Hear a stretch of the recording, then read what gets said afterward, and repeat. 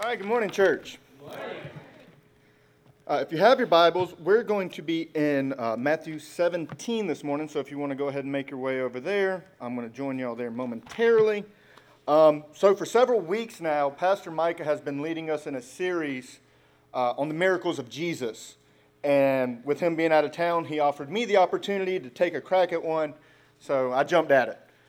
In this miracle series, we have looked at several of the miracles of Jesus, including the resurrection, the healing of the leper, cleansing the demon-possessed, healing the broken, calming the storm, feeding 5,000, healing the blind, Jesus being Lord of the Sabbath, and Christ walking on water.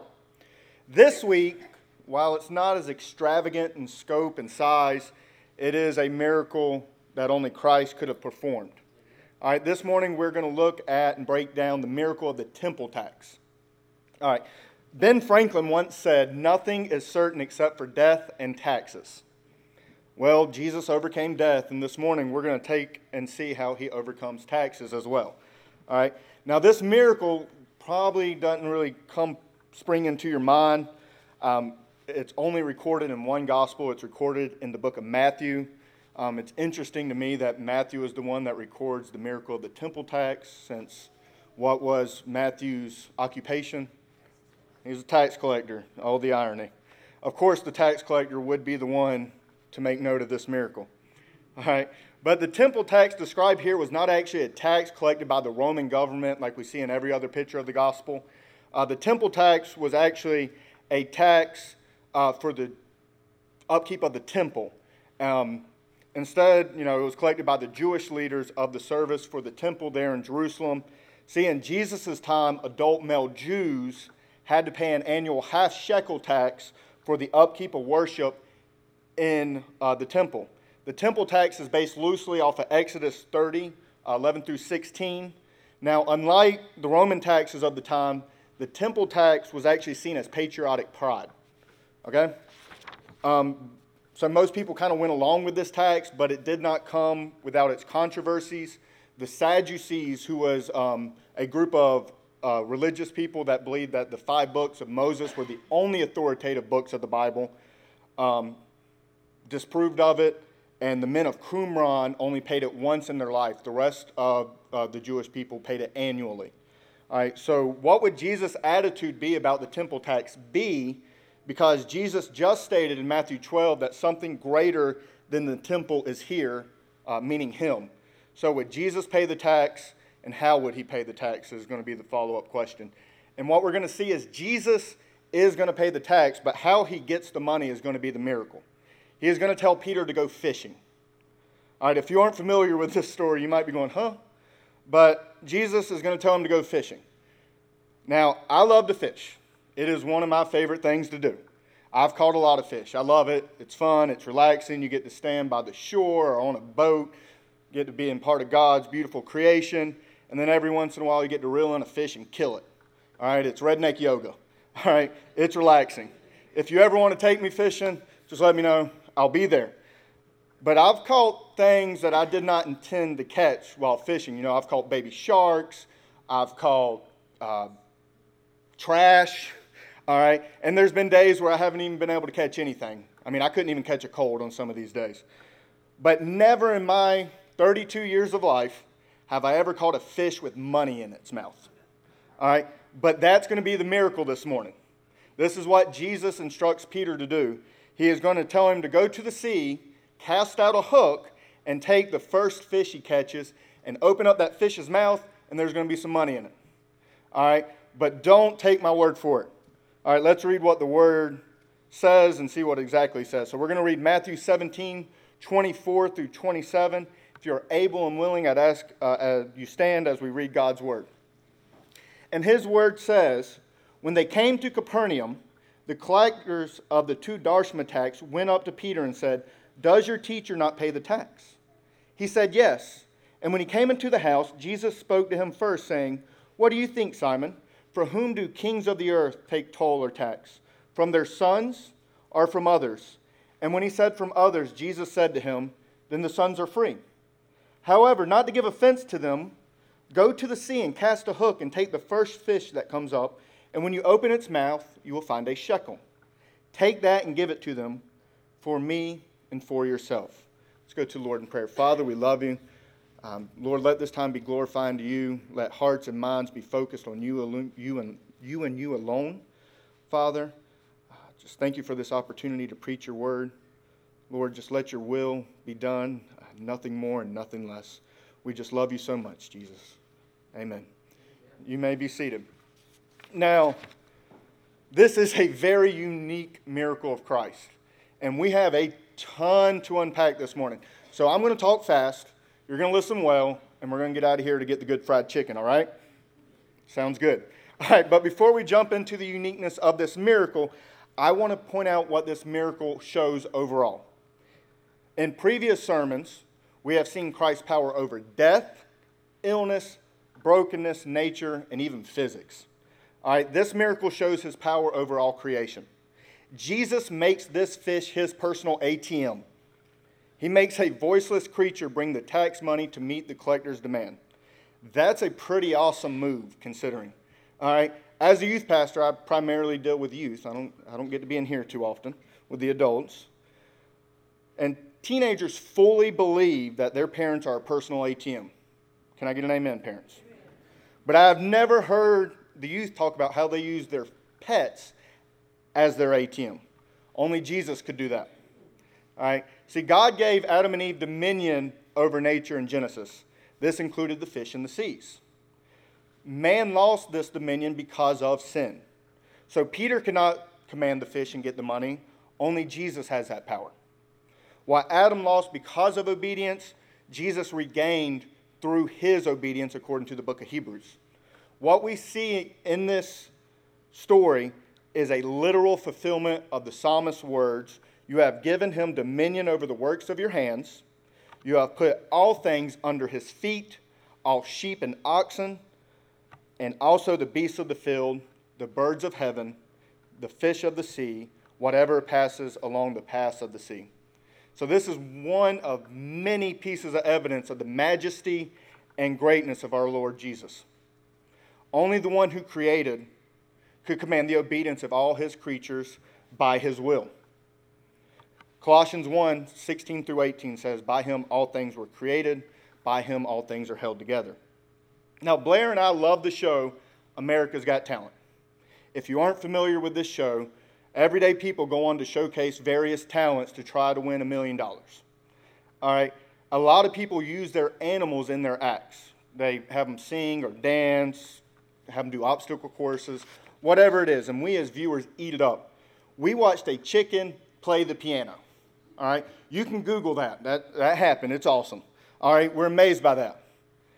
But we can read God's holy word, and we can read how Christ used a fish to pay a tax, and we can just gloss over it. All right, recognize the miracle that this is. And it is such a unique miracle that I actually have 4 truths to go over this morning. All right, we're going to see how this miracle is unique in 4 different ways. And the first thing I'm going to address this morning is the end of the story. We're going to start at the finish line of the story. And the first truth is this is the only miracle that does not have the results recorded. Notice how this miracle ends. Take that and give it to them for me and for yourself. The miracle had not yet occurred, but it's coming. We expect to see another verse here that would read something along the lines of, and Peter went to the sea, casted out a hook, and drew up a fish, and then he opened its mouth. He found there a coin and gave it to the collector to pay the temple tax. But there is no Matthew 17:28. So how do we even know that this miracle occurred? Because Christ said it was going to happen. That's how we know. 1 Kings 8:56 says, not one word has failed of all his good promise. So we can take that to the bank that this miracle occurred. It's the same reason we know Christ is coming again. Because he said he's going to do it. Amen?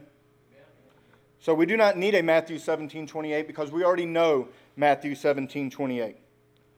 Now, with this, we know that the Christian who goes out to do Christ's work among the untouched or the unreached can safely rely on Jesus. Because we serve one who has all power, even over the beasts of the earth and the fish in the sea. How wonderful the thought that such an almighty Lord was willing to be crucified for our salvation. How comfortable the thought that when he comes again the second time, he will gloriously manifest his power over all created things to the whole world. Isaiah 65:28, the wolf and the lamb shall graze together, the lion shall eat straw like the ox, and the dust shall be the serpent's food. What a day that'll be, amen? But before he even tells Peter to go catch this jackpot fish, why does he even submit himself to the tax in the first place?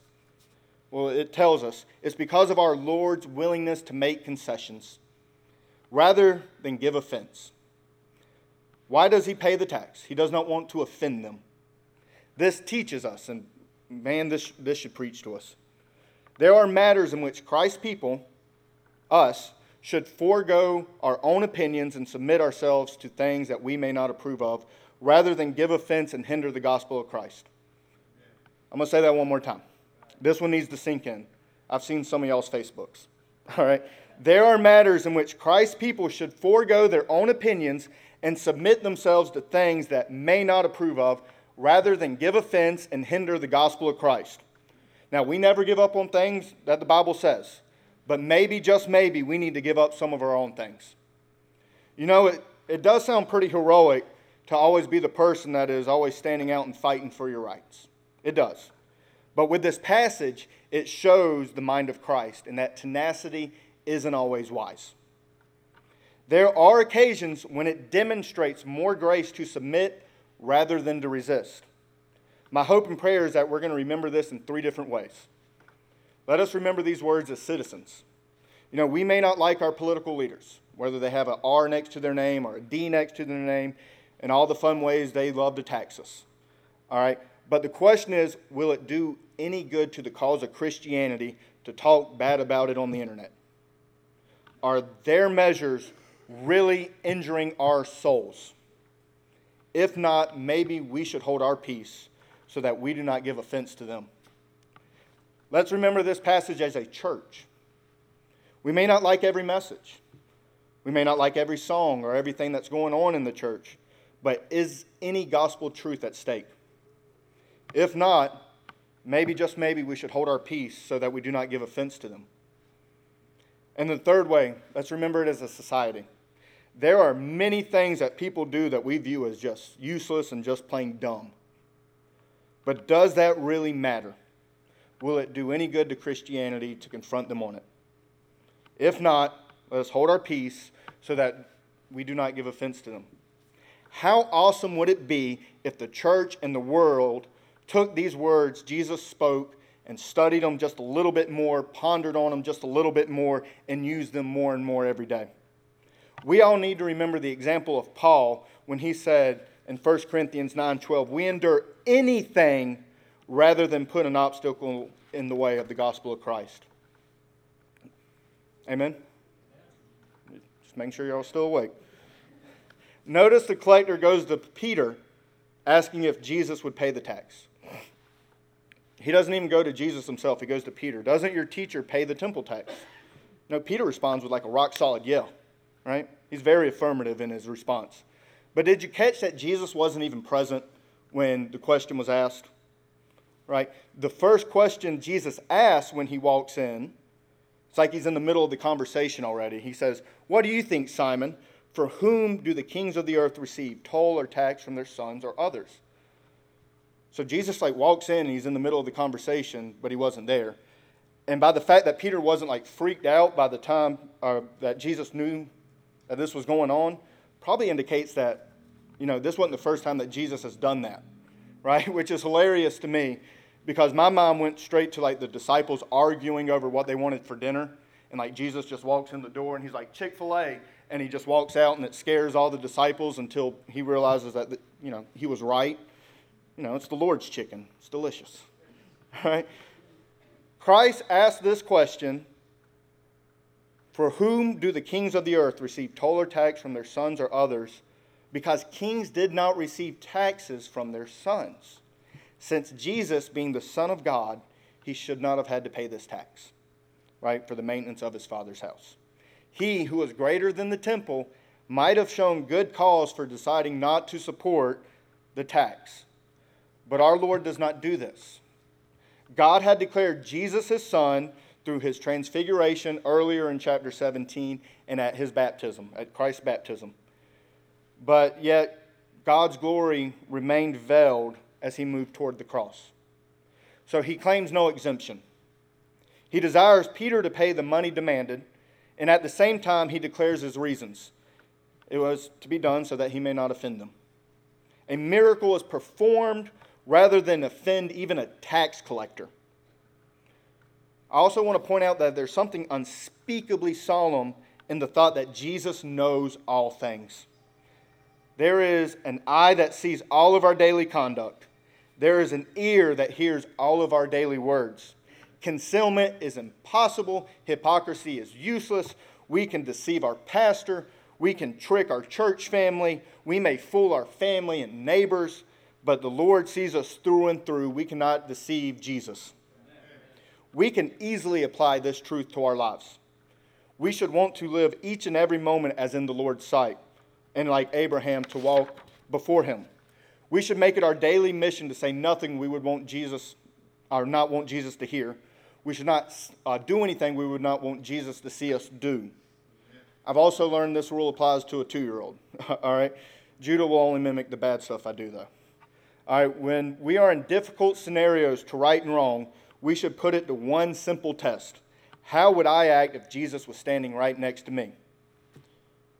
You might be sitting there going, you're full of it.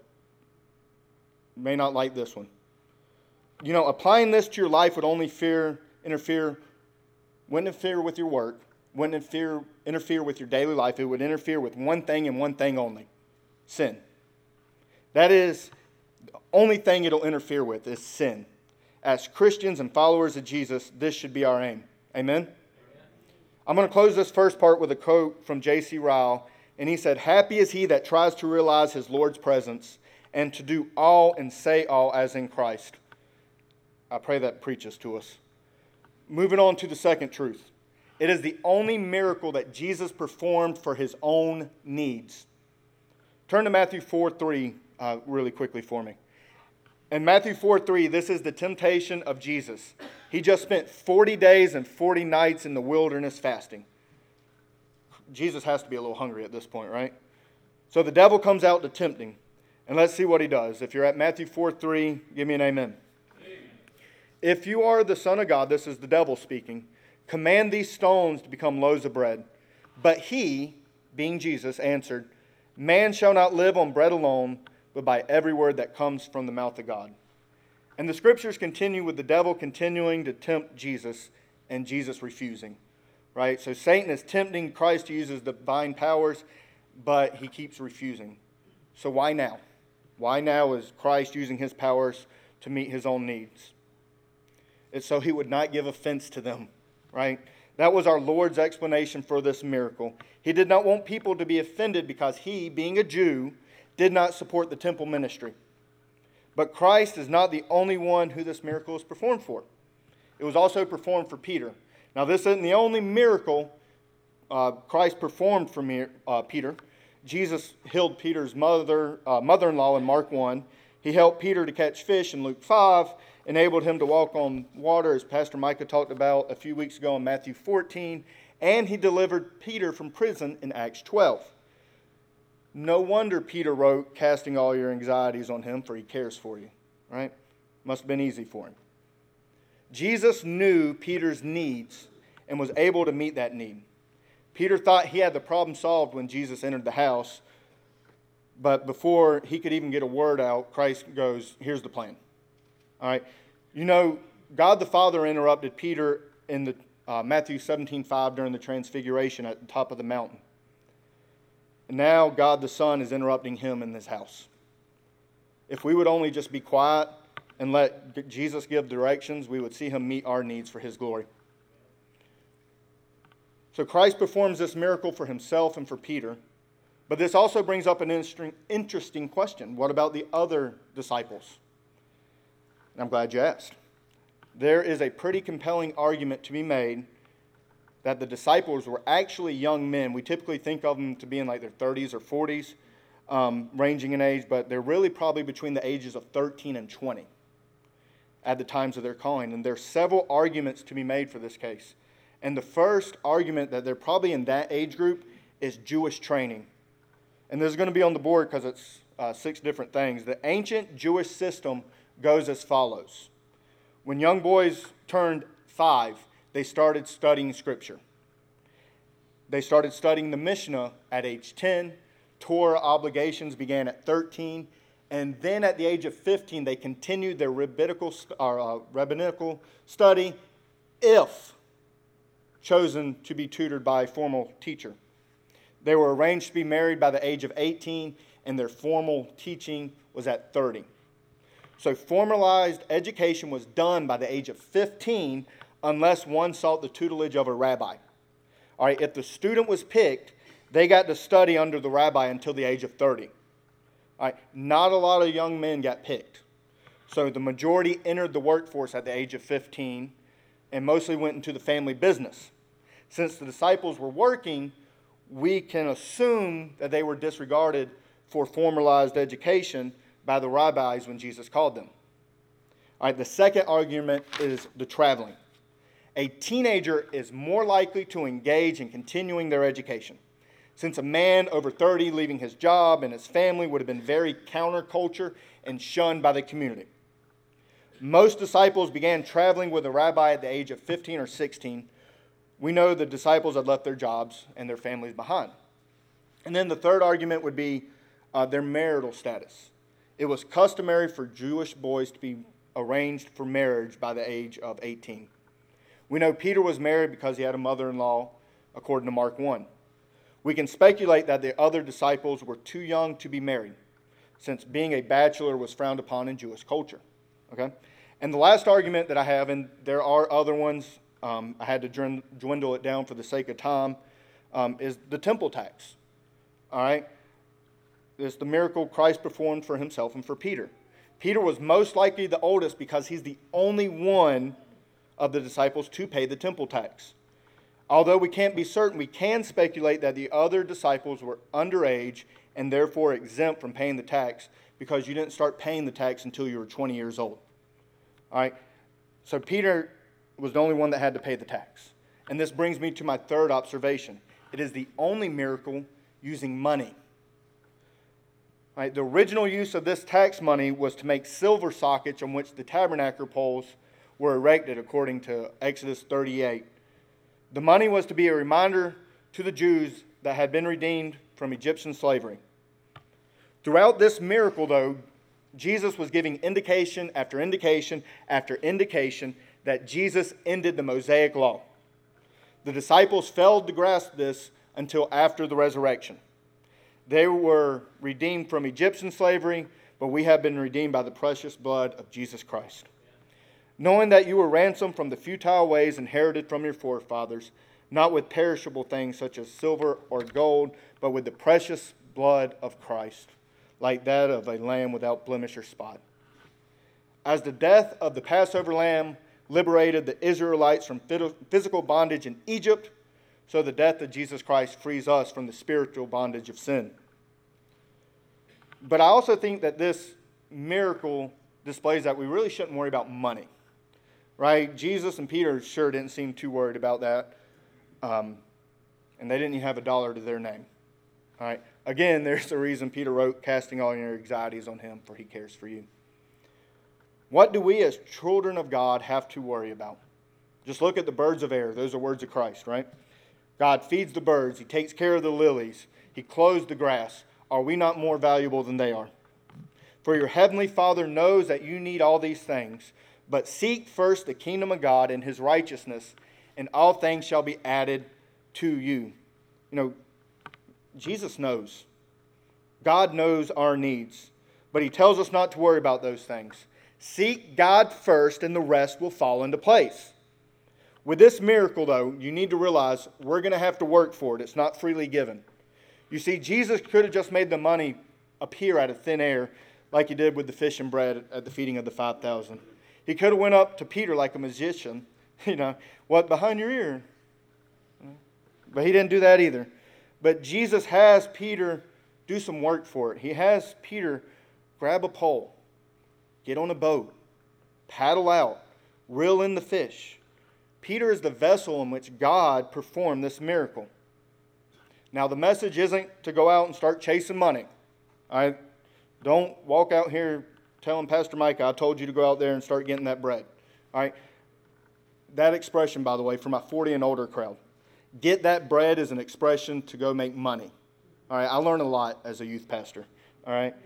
That's not what I'm saying. All right?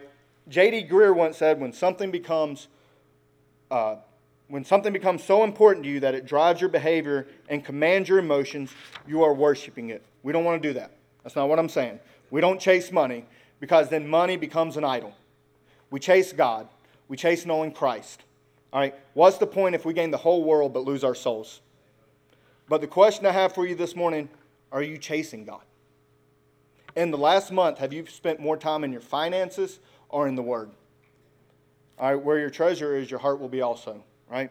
Part of our job as followers of Jesus is to deepen our relationship with Him. Are we doing that? What is one thing you could do this week to deepen your relationship with Christ this week? A lot of us feel convicted when we're at church, right? Whether it's the music, the prayers, the message, whatever it is, we get these feelings that we want to start doing something and deepening our relationship with God. And while we're here, we have those feelings, but something happens between the pew and the parking lot. Those feelings go away. We end up not doing anything. See, the problem is that we all have these good intentions to grow our relationship with the Lord. We want to start knowing Him more and more, but we don't know how. All right, when we leave at the end of the service, grab the Bible reading plan. That is a great way to start. All right, some of us, have skipped the gym for like 3, 4, 5, decades. All right, but then one day something happens. All right, we get the great idea to get back into the gym and get fit. Right, and the first time we get in there, we're pumped, we're ready to go. Instead of working out 1 or 2 body parts, we work out the whole body, and then we end with like a 5-mile run. And then you wake up the next day and you can't move, right? So you end up not going that day. And before you know it, you're already out of the habit before you were in the habit. That can be our Christian walk sometimes.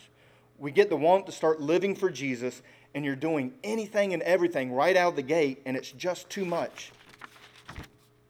Then before you know it, you're out of the habit before you're really in the habit again. A Bible reading plan is the best way to start.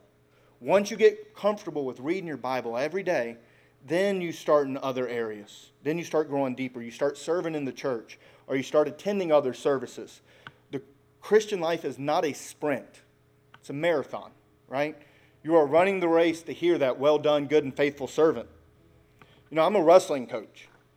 And one of the things I always tell my wrestlers is a goal without a plan is just a dream. This is no different. Have a plan so you can deepen your relationship with God. So it's unique in that it does not have an ending. It's unique in that it benefited Jesus. It's the only miracle involving money. And the last observation is it's the only miracle that uses one fish, right? Jesus loved using seafood in His miracles, all right?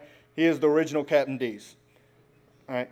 Jesus multiplied the fish for Peter in Luke 5, and He replicated that miracle in John 21. But in this case, He only used one fish. Why? Consider the complexity of this miracle for a minute, because it would almost seem an easy miracle to perform. But consider this. At some point, someone had to obtain a coin, only to lose it in the water. Then a fish had to swim around, find that coin, and then keep it in its mouth. That same fish had to be near Peter's boat, bite the hook, keep the coin in its mouth while keeping the hook, and then be caught. There is no way to explain all that in a natural way. It is too complex for accident or for human management. This isn't Babe Ruth going up to the plate and calling his shot and hitting a home run. This is Jesus saying, go catch a fish, and the first fish you catch will have a shekel in it. Way more complicated, and the only way to explain it is Jesus. This miracle actually also brought another miracle into my mind when I was studying the text. It brought to my mind that God used one fish in the Old Testament, right, to make sure that His will was done. While that fish was significantly bigger with Jonah, it just shows that whether through big or small means, God is trying to teach us. But are you listening? Are you watching? Or are you like a teenager with their phone in their hand? You know, I already have a teenager. My kid's 2 going on 14. I got to share this. While I was going over this sermon with Blair, Judah comes up to her, and he has an empty cup, and he goes, "More Sprite." Said, "All right, when Daddy's done, I'll get you more Sprite." This kid comes over to me and grabs my papers, throws them in the air, takes his cup and goes, "More Sprite, please." I'm not going to tell you what happened after that, but discipline occurred. All right. But are we listening? Through God's holy word in your day-to-day life, God is trying to teach you more about Him. You know, Psalm 32:8 says, "I will instruct you and teach you in the way you should go. I will counsel you with my eye upon you." The Lord is trying to tell you that He is going to pay the bill. All right? He is going to pay the bill when He doesn't have to. He is going to pay the bill when He shouldn't. And I'm not talking about a temple tax now. I'm talking about the cross. He paid the bill we couldn't handle. He saw the cost it would take to turn our bodies into His temple, and He paid it willingly. But this just isn't a shekel tax for upkeep on a temple. It was a perfect, unblemished life that totally undid what we could not do. It undid sin. We could not defeat sin. Only Jesus. Only Jesus could pay the temple tax through a fish. Kings don't collect their tax from their children. When we come to Christ, we become children of God. God doesn't collect the dues on the tax of sin on His children. And thank you, Jesus, for paying that cost. Are we amazed by that today? I pray that we are. May we be in awe of what God did in this miracle, but more importantly, may we be in awe and worship for what He did in our lives. He pulled us out of death into life. He paid the bill. And if you're here today and you don't know Christ as your Lord and Savior, what are you waiting on? Today, this very day, could be your day of salvation. This could be the day that God dwells in you as His temple. Cry out to Him, and He is going to answer you. Let's go to the Lord in prayer.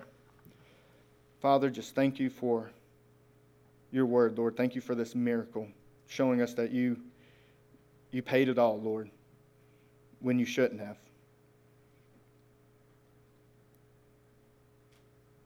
Lord, you